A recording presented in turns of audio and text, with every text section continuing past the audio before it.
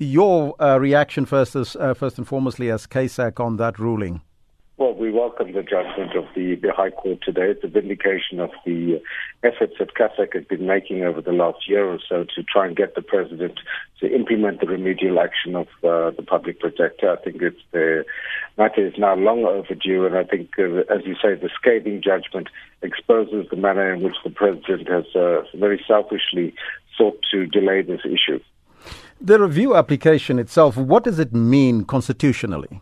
Well, the president obviously had every right to review the remedial action of the public protector, which as we all know after the Nkandla judgment, remedial action is binding, and the only way to set it aside is to take it to court. The court, however, in this case felt that the remedial action of the public protector was entirely appropriate in the circumstances, given the importance of the issue of state capture, given the fact that the president had not treated the original complaints with any level of seriousness, and that it was therefore appropriate that the public protector recommend a commission of inquiry to be headed by a judge selected by the Chief Justice rather than by the President, because the President personally being implicated in the allegations means that he cannot objectively appoint such a person as the head of the Commission of Inquiry.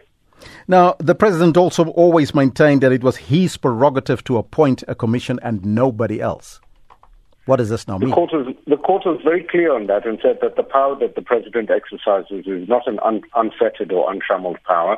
It is a power that has to be exercised in terms of the Constitution. And given the president's conflict of interest, given the powers that the Office of the Public Protector has, that it was indeed appropriate in the circumstances that the Public Protector say that the head of the Commission should be selected by the Chief Justice.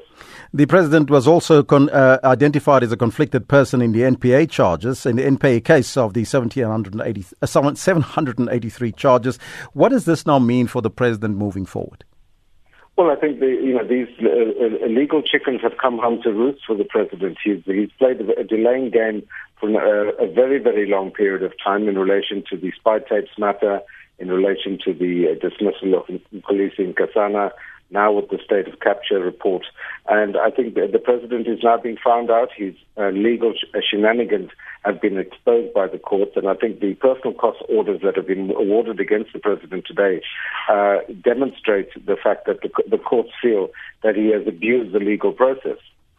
Now, talking about abuse of legal process, because the President kept on saying that, as I indicated earlier, that it was his prerogative, but now, with the ruling, is there any room for the President to appeal the matter? Well, of course, the President has the ability to try and lodge an appeal, but he faces the danger that if he does appeal and he loses the appeal, that the cost order against him will only increase. So I think this is a sobering moment for the President to take stock of the reality of the legal situation and hopefully to succumb to the decision of the court and to actually implement the court order that was handed down today.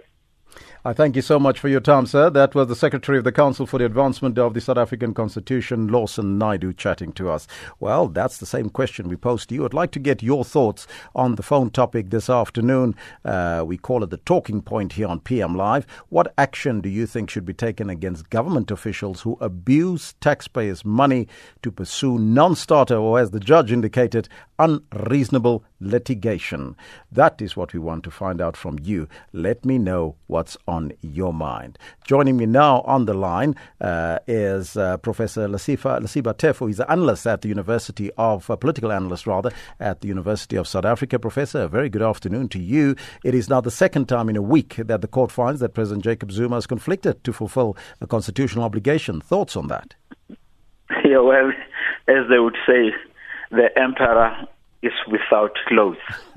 As they would say, you can run and run and run, but you can't run forever. Even the birds will at one stage come down, for what goes up must come down. And that's really what I find regrettable in this is the legal advisors of the president. Because I'm asking myself that one day they will sit under a marula tree and look back and say, we were not morally just in the advices that we made then, and the country is where it is because we were complicit. I have issue. Legally, it is fine; they are earning a living, But at one point, you also make a moral call and say, here and no further. But now, for the president going forward, as I'm glad Lawson has spelled it out, he has explained it properly. Going forward, I don't know, but it has become part of his temperament and the strategy and tactic to keep on appealing and appealing and appealing. But at one stage, there will be a stop, and we are getting there if we are not there already. Is there a culture perhaps amongst politicians to take things on review without applying their mind? And what action do you think should be taken against those who abuse taxpayers' money? I think they do apply their minds, but there is no consequence attended to irrational abuse of legal process and state resources. And I'm glad that we are beginning to see from Saudi henceforth that the court is now prepared at least to give punitive costs against those that are abusing the legal process. And this, for me, the theory of terrorism from Mao Zedong and others is that you hit one in order to instill fear in many. I can assure you, this judgment and the previous ones is beginning to say, lo and behold, if you are not responsible and accountable, you will have to pay out of your own pocket. And if you don't have enough, we may even go into your pension fund. People will be more circumspect, I can assure you, going forward. What does this ruling mean now for the African National Congress? The elective conference is coming up this weekend. How unfortunate the timing is. How unfortunate.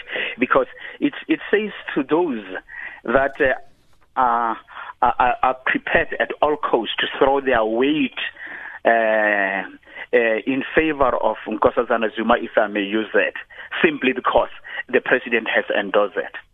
I said then, and I'm saying now, she has good credentials, but around her neck is this millstone, is this albatross, the same name Zuma.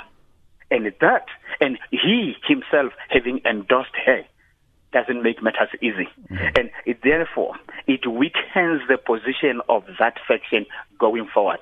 And it's at least a shot in the arm for the Ramaphosa faction. I wonder if indeed the South African populace still has an appetite for a Zuma for another 5 or 10 years in the State House. Now, the opposition parties, the DA and COPE, are saying that the ANC leadership should take responsibility for all of this. Do you agree? They should, but can they? No. In the main, and I must be clear on this one, there are men and women of integrity that I look up to, that I think they can take the ANC forward. Unfortunately, some of them have walked away from the alien and corrupt ANC. Unfortunately, some of them have decided out of political experience just to keep quiet and not to wreck the boat. And those who are powerful are those that have more to lose and are likely to end up in prison, given what is entailed in the Gupta leaks, in state capture, and many other things that the population, including myself and yourself, know. Mm-hmm. So these are the people that I think, if needs be, they will go for broke. If needs be, they wouldn't mind to collapse the conference. But if they do that, they are playing into the hands of the opposition, because the sooner they conclude this conference, perhaps the better for them, for they can have an opportunity in the remaining 18 months prior to the elections in 2019 to self-correct. It is still possible. It is still doable. I hope sanity will prevail. Professor Teffo, thank you so much for your time.